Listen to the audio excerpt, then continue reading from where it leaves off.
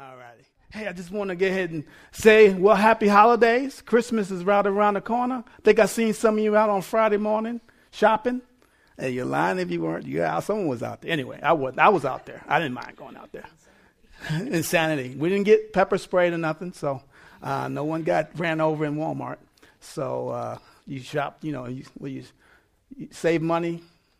What's their logo? Save money. Huh? Shop what? Who knows it? Shop less, save more. Shop more, save less. Shop more, save less. Sound like a church, don't it? Just kidding. Anyway, that's what really what's missing is Walmart's missing a church. We're praying for that. They're going to have a pharmacy. They just need a church inside Walmart, in the back where McDonald's were. You believe God can do that? Stop by, get a word from God, and go finish your shopping. Get saved, and then go buy something. How about that? I'm believing God for that. That's why we have so many Walmarts here. Hey, what I want to do is really encourage you. We're going to continue in our faith series. This one is called Faith That Leads You to Your Destiny. And I want to tell you, everybody, I want to tell you a secret. Here's a secret. Each and every one of you have a destiny on your life. Each and every one of you, I'm going to talk about the promised land tonight. Each and every one of you have a promised land that God wants to take you in to be effective and do great things for him. Here's the good. Some of you are in your promised land, but you don't recognize it. And some of you young, you're heading that way. But I want to talk about some guys who had the opportunity to go into the promised land, and certain things kind of happened to them. And I like to look at these guys because I look at them as us, because it can happen to anybody who don't have faith. And I believe this story is a word for today because of all the things that are going on around in our society. And I believe that God is telling us that it's our time to walk into our destiny, personal destinies, but also as a church, our corporate destiny. Because God has put us in Abilene, Texas to change Abilene, Texas. That's why we're here in the center of town to bring change. In 2012, we're so excited because we want to go beyond these walls and start really bringing transformation to people outside. Because I believe it's time. How about you? I don't want to have another Bible study on what Jesus said about making disciples. I think we ought to just go out and do it, and then we can read about it later. Amen? We don't need to have another Bible study about what he meant, because we know what he meant. But I want to show you exactly how we can all be part of that. On our campuses, Dyess Air Force Base, in our main city, everywhere, that God wants to bring change. Each and every one of us, again, has a promised land. And I believe some of you are already in it. And some of you got to it. And some of you got discouraged by trying to go into it. So at this time, let us go. If you have your Bibles, we're going to read a lot. So I encourage you to have your Bibles. It's going to start in Numbers chapter 13. Numbers chapter 13. And this, if you don't know, this is the children of Israel that Moses have taken out of Egypt and about to bring them into the promised land. And it was an 11-day journey to get there. And there was a lot of things taking place, but they had a moment in time that they were able to cross over and certain things took place. And they sent out some spies to spy out the land that God was going to give them. And they came back, and it wasn't such a good report that they gave. But it was a true report. Everything they said was true, except one thing they left out: God. And I want to show you this and how awesome. I got some observations. We're going to dive into this, and then we're going to unpack it. Ready to go? Got your Bibles? Here we go. Starting Numbers chapter 13, starting in verse 25. He says, at the end of 40 days, I'm using the ESV version. At the end of 40 days, they returned from spying out the land. They came to Moses and Aaron, to all the congregation of the people of Israel in the wilderness of Paran and Kadesh. They brought word to them and to all the congregation and showed them the fruit of the land. Now, that fruit I was going to tell you about. How many love grapes? They found some grapes that were so huge, it took 2 guys to carry them in on a stick. Now, the only problem is grapes that big belong to someone even bigger to eat them. So I wonder who was really in that land to keep them from eating those grapes. But when I saw the grapes, I'm saying, okay, I'm convinced. I'm going in just to eat. Because, everyone, there's no secret that, Pastor Rich loves to eat. So, anyway, I showed the fruit in the land, and they told him, we came into the land which you sent us. It flows with milk and honey. This is its fruit. However, I hate howevers. The people who dwell in the land are strong, and the cities are fortified and very large. And besides, we saw the descendants of Anak there. And the Amalekites dwell in the land of Negev, and the Hittites, the Jebusites, and the Amorites dwell in the hill country, and the Canaanites dwell by the sea along the Jordan. But Caleb quieted the people before Moses and said, let us go up at once and occupy it, for we are well able to overcome it. Then the men who had gone up with him said, we are not able to go up against the people, for they are stronger than we are. So they brought the people of Israel a bad report of the land, and they had spied out, saying, the land, though we have gone to spy it out, is a land that devours its inhabitants. And all the people that we saw in it are of great height. And they saw the Nephilim, the son of Anak, who came from Nephilim, who seemed, and we seemed to ourselves like grasshoppers, and so we seemed to them. Starting in chapter 14. Then all the congregation raised a loud cry, and the people wept that night. And the people of Israel grumbled against Moses and Aaron, and the whole congregation said to them, would that we had died in the land of Egypt, or that we had died in the wilderness. And this is where they blame God. Why is the Lord bringing us into the land to fall by the sword? Our wives and our little ones will become prey. And would it not be better for us to go back to Egypt? And they said to one another, let's choose a leader and go back to Egypt. Then Moses fell on his face before all the assembly of the congregation of the people of Israel. And Joshua the son of Nun and Caleb the son of Jephunneh, who were among those who had spied out the land, tore their clothes and said to all the congregation of Israel, the land which we passed to spy it out is exceedingly good land. If the Lord delights in us, he will bring us into the land and give it to us, a land that flows with milk and honey. When you read that, children of Israel came to a transition point in their lives. Out of 400 years of slavery, going into a land that, one, God had promised. 2, God owned it. 3, God has given it to them. Today's interpretation, God owns it, and God has given it to his believers to take it back. Jesus took it back on the cross when Adam and Eve lost it. We have taken it, God has taken it back, and he wants to give it to his people. Whatever land that is, whatever your promised land, whatever that destiny God has for you, God wants to give it to you. Now, there's no problem in the giving. It's the problem of us possessing. I want to give you a couple of observations when I read this, because there's a couple things that is kind of unique when you read Scripture. Sometimes we talk about it. First, I want to give you the one thing is these were all leaders. These weren't common folk. When they had the plan, these were the leaders of all the tribes. And I call us tonight here, the ones that come on Wednesday night are leaders. And the leaders had an issue of unbelief. Give you a couple of observations. They traveled 40 days and 500 miles. And did you notice no one touched them? No one touched them. 500 miles for 40 days, and they were nervous that they were going to get killed, but no one touched them. Why? They kept going.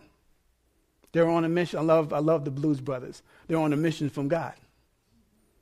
Think about it. No one touched them. Second thing was, and I noticed because this second one got me. It says this: the land of promise, your promised land, is usually surrounded by challenges. And I don't know about you. I've always prayed that I will get to the place that God got for me. And when I get there, it shouldn't be any problems. It shouldn't be any trouble. And I'm like, I have arrived. And if you notice, this is the promised land with a lot of good fruit, some big grapes, and some great land with issues in it. And some of you, God took you to a place, and all the challenges surrounded you, and you thought, this must not be the place because there's so much trouble here. I want to tell you something. Your promised land, my promised land, our city, where we want to take and when we want to invade, has issues in it, has challenges in it. Sometimes when trouble comes upon you so much, you either think you did something wrong or, God, you got me in the wrong place, and you're right where you need to be. You think your university is a challenge? You're right where you're supposed to be, where God called you. I'm going to talk about the challenges. But I notice we cannot keep praying that the challenges go away when we go into a new place. Because that recognizes those challenges, we recognize that God is in there. He said, I will build my church and the gates of hell, Hades, will not overcome it. So everywhere you go with this darkness, that's the gates of Hades. And there's going to be issues. And there are going to be challenges. And there are going to be hardship. But you're in the right spot. Which gave me, I didn't do something wrong. Oh, God wasn't wrong. I'm in the right spot at the right time. A lot of us pray, can I get out of this? You can't, because you're right where you need to be. Because once you go into a land, God will clear the land. He told them, I'm going to run all those people out. Had a great report. It was true. But God said, I'm going to run them out. All you got to do is go in. See, some of you are believing for your campuses. Some of you are believing for the base. Some of you are believing for a lot of things. And you just got to stand there and let God run them out. And run them out. Another thing is, these guys, when you waver in faith, this is what they did. I wrote this down. Do not add or take away from God's plan. Let's go to Deuteronomy chapter 1, verses 19 through 22. I want to show you something. This was not God's plan. This was the spies' plan, the children of Israel's plan. God's plan was, I'm going to give you the land. There's no other plan. Now, when we waver, we kind of negotiate. How many when you waver with God and he tells you something, you kind of try to negotiate? Trying to stall a little bit. Try to add to. Maybe if I add a little comfort to that. This is what happened. Now, this was a good plan that they had too. It wasn't a bad plan, but they missed the mark. So they set out from Horeb and went through all the great and terrifying wilderness that you saw on the way to the hill country, the Amorites, as the Lord our God commanded us, and we came to Kadesh Barnea. And I said to you, you have come to the hill country of the Amorites, which the Lord our God is giving us. And this is Moses reviewing the book, reviewing the history. See, the Lord your God has set the land before you. Go up and take possession as the Lord, the God of your fathers, has told you. Do not fear or be dismayed. Then all you came near me and said, let us send men before us, that they may explore the land for us and bring us word again of the way by which we must go up to the cities into which we shall come. Their plan was a logistics plan. Tell me about the city. How can we go in? Where the exits are? Are the people big or the strongholds? All the topography of the country. Show me that. Great plan. And God gave them grace on it because they had a little weak faith. But God said, possess it. See, guys, can I tell you something? Faith is aggressive. Fear is passive. Fear is passive. Faith is aggressive. If God gave you a promise, guaranteed that this is yours, what stops us from going after it? The obstacles? See, faith is aggressive. Fear is passive. Second thing I wrote in here. Another thing I wrote in here. Faith is proactive. Fear is reactive. Faith is proactive. Fear is reactive. What happened was when they got fearful, they got reacting to what happened and what they saw. See, Joshua and Caleb had faith. They saw what they saw, but they also had God that they know. See the difference? It will have a natural fear, but if we leave God out the equation, we're going to react in fear.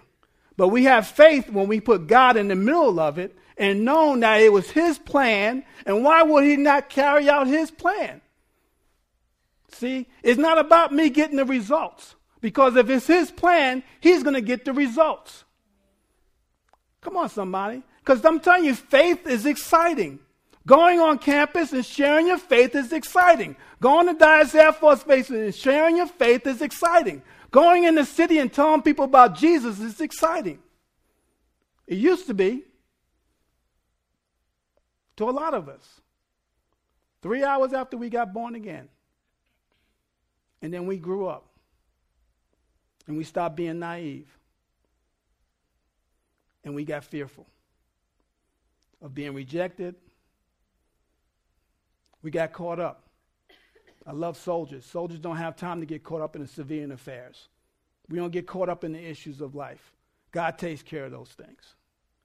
We grew up. And church became, come, 3 songs and a sermon, and I feel good. Come on, somebody. I'm talking to me too. We start eating too many grapes. Because life is good, really. For us believers, we're really protected, aren't we? And we look at it really, bottom line, we really are protected because we know where we're going. We're going to glory. So that is already security for us, right? Not the finances that we think we're going to make that we can't take with us in the first place, right? Never seen a bank go in the grave. It's just, life's got tough for us.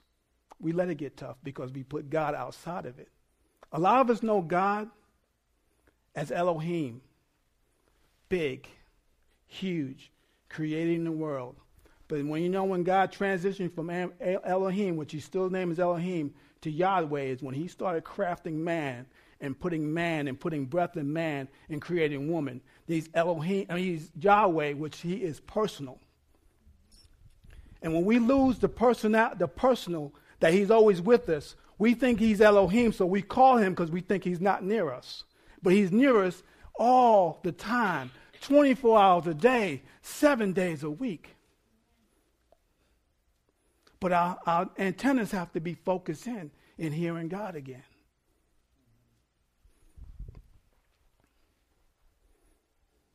And there's another thing they saw. We'll always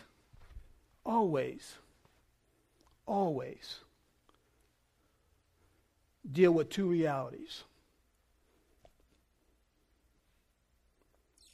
We always deal with 2 realities. That's what they dealt with. They saw the giants. They saw all the hard times. But they left God out, which is the other reality. Sometimes we take faith like this. I hear people say, someone say, oh, you're sick. I'm not sick. I'm not taking that in the name of Jesus. You're sick. And you pray God's going to heal you. You might take a doctor, but you're still sick. Make sense? Faith does not turn reality where we are away. Let's go to Rome. I'll tell you what I'm talking about. Go to Romans 4:19 through 21. This is Abraham. Abraham recognized the fact, but he also recognized faith. Look at this. He did not weaken in his faith when he considered his own body, which was good as dead. Now, Abraham was dead as far as reproducing. There was no pill for Abraham in them days. He had to rely on God. And y'all will get that in a minute. Since he was about 100 years old, or when he considered the barrenness of Sarah's womb, no distrust made him waver concerning the promise of God, but he grew strong in his faith as he gave glory to God. Fully convinced that God was able to do what he had promised. Two conflicting realities. Too old to have children, but the promise God said you will. Which one are you going to believe? We always face that reality. But we don't let that reality move us into fear. We let the true reality, which what we can't see, God, move us into faith. Come on, somebody. Really. What we hear today and what we see about the nation is this is going to fall. We're in a recession. You cannot let that get into your spirit. Because when you say God says, I'm blessed to be a blessing, you go ahead and put that in your heart and you walk with that. The rest of that stuff is just fact, which is subject to change. Think about it. When I went to college, all I learned was theory about things. Put me to sleep most of the time. You know what theory is? Best guessed assumptions. You know what the Bible is? The truth. And God's waiting for those who believe the truth to do great things and be fully convinced that he's going to do what he said he's going to do. When you're on a mission, you want to believe God's going to do what he said he's going to do. When you're out searching out your promised land, when you're working, serving in that, life is exciting because you don't know what's going to happen next. You don't know what's going to happen next. And usually it's always as the Japanese call it, challenge. I'm not saying problems. They say challenge because you work on challenges faster than you work on the problem. And it's a revelation for me because I thought I was in the promised land. I'm and all this stuff happened this year. I'm like, oh my gosh. And I remember sitting in my garage. Did I do something wrong? And God said, no. Later on, you're in your promised land. There's a lot of giants. You need to clear out the giants. You got a little comfortable. Got comfortable. Clean out the giants. What do you think? This is supposed to be grape land? Clean out the giants. Get back in the game. Stop coasting on your talents. Stop coasting on your personality. Get in there and do the things I called you to do. Grow up as a man. Just being honest with you. I love the way God talks to me. Direct. Stop your crying and get back in my word. How do you think I took that? Cried some more. No, I didn't.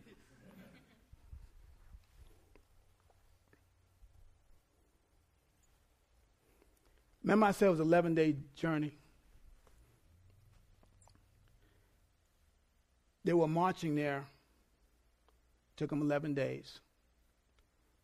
Our problem, guys, is not the circumstances that we see outside of us.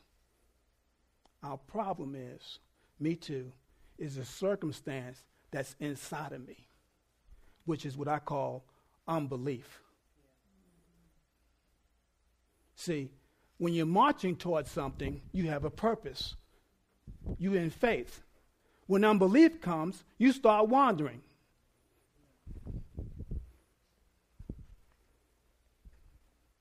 Seen this mountain before? Yeah.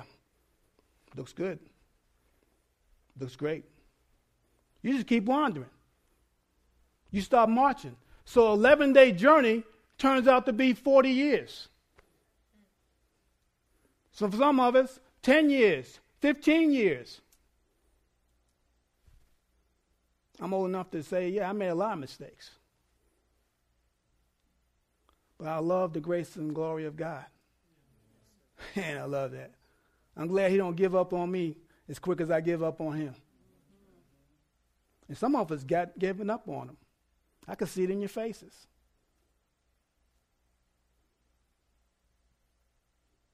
You don't give up on God. We got so hardened, we don't know how to experience God anymore. And he'll send things to unharden your heart. I'm telling you.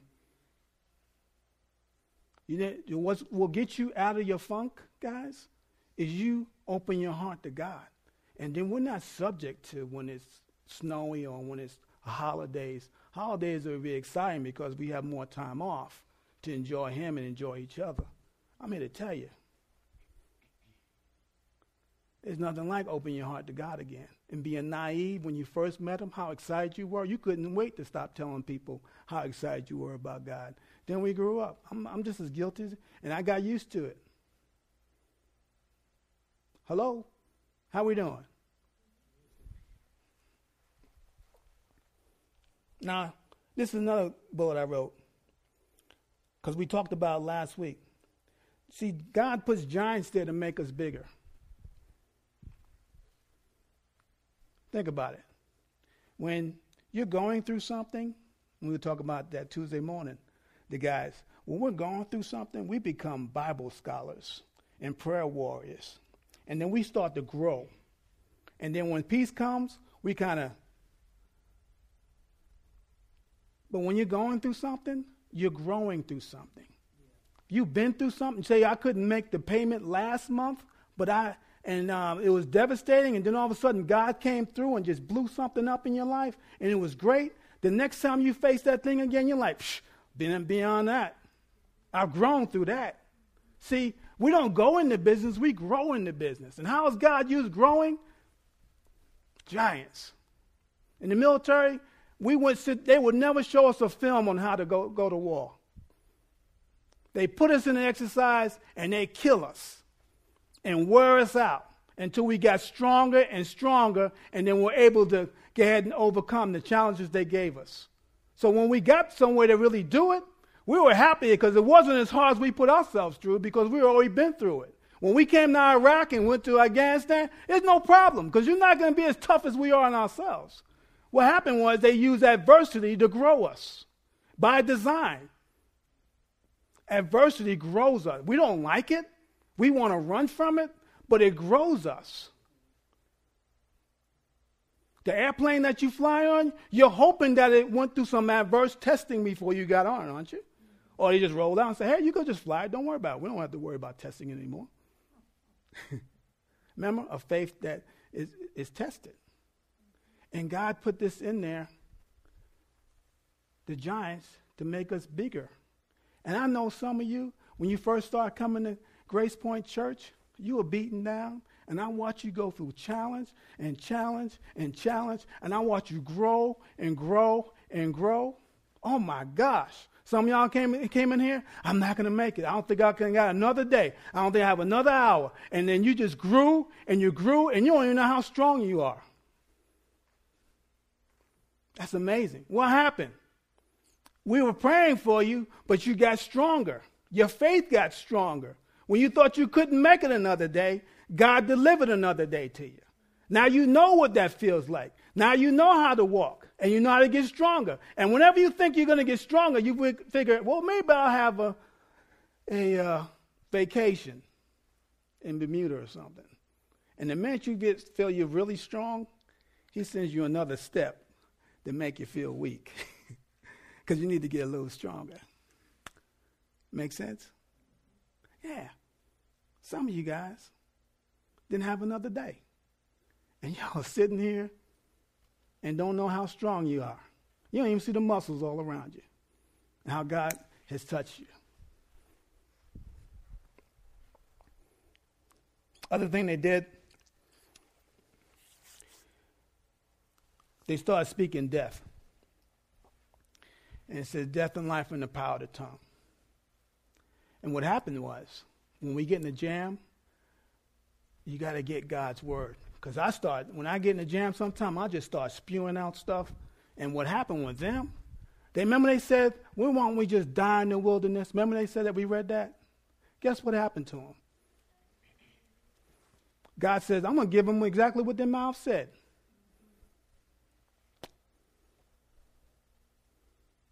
See, it's a test that we have to speak God's word in the midst of all the trouble we're having, because that's going to build our faith. Last thing is, I want to tell you this, that God does delight in you. And that's 14:8. He says, if God delights in us, he will give you your land. See, guys, God delights in each and every one of you. You have not screwed up to the point that you're not going in. Because he fixed that when he sent Jesus. He doesn't keep points. He doesn't keep score. The blood of Christ wipes it all out. And he does delight in you. You didn't blow it. You didn't miss the trip. You didn't miss your time because you're just starting your time. Don't look at the past and say, I missed it. You're just getting started again. Because every day God lets, it's a new day.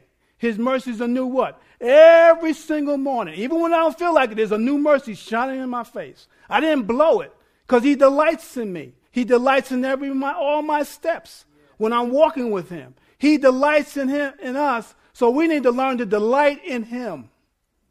Because he delights in us and he wants us to go into our destiny. Because here's the problem. If you don't make it, there's something that's going to be missing.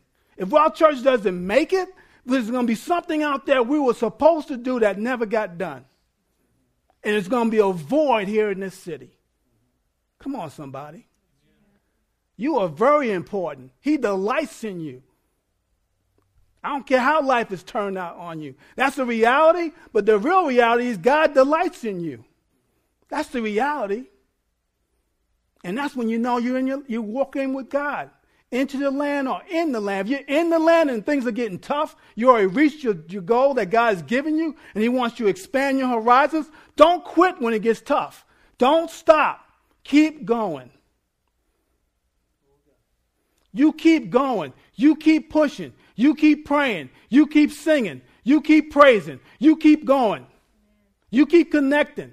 Because God wants to do something special in each and every one of our lives. Think about it. It's easy to quit. But you know, if we quit, my last point, why don't we all stand? If we quit, the last thing I wanted to show you in this scripture was the next generation will lose if we quit. If we stop, it's just going to be a process of stopping.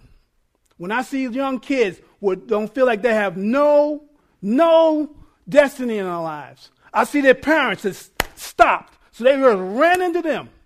And we got to get the whole family moving so the kids will have a chance. I don't want our children to wait 40 years. Our children back there, we don't make it, they're not going to make it. I don't want them to wait 40 years. Think about it. It ain't about us no more when you get up to a certain age. It's about them. It's about those teenagers. It's about those young kids. When we got our promise, when we hit it, we're opening the doors for them. What a call. What an honor that God has chosen each and every one of us. Wow. I always say wow, because that call is high.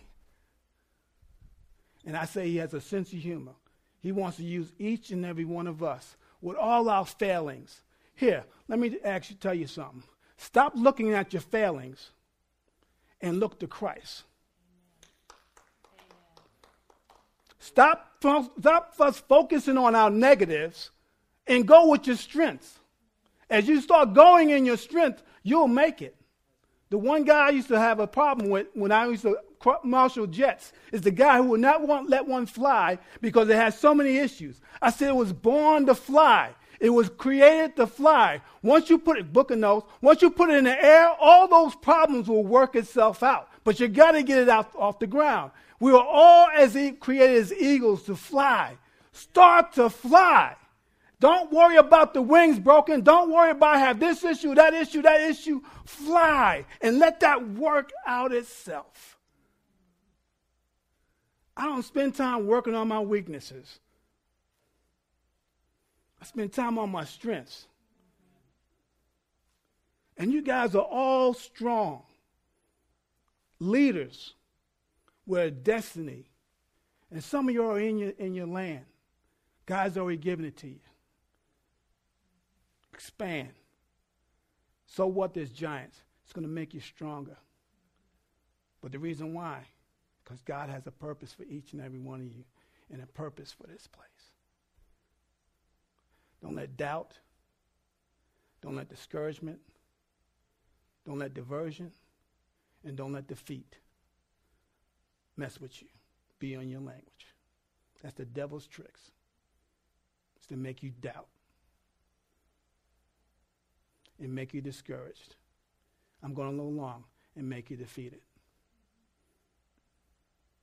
Because there's 150-something thousand people out there who need to know that Jesus Christ says what he means, he means what he says, and he's doing it through us. And they need help. So you fly, guys. Fly. We're created to fly. We weren't created to fix ourselves all the time. We're created to go. Faith takes you into your destiny. Fear keeps you fixing stuff because you don't think you're good enough to go into your destiny. If you weren't good enough, we wouldn't have Jesus. He fixed all that. Anyone encouraged tonight? You guys are awesome. Don't ever give up. Don't ever give up. I feel that spirit in here. That's why I keep going off on it. Let's pray. Father, we just thank you right now.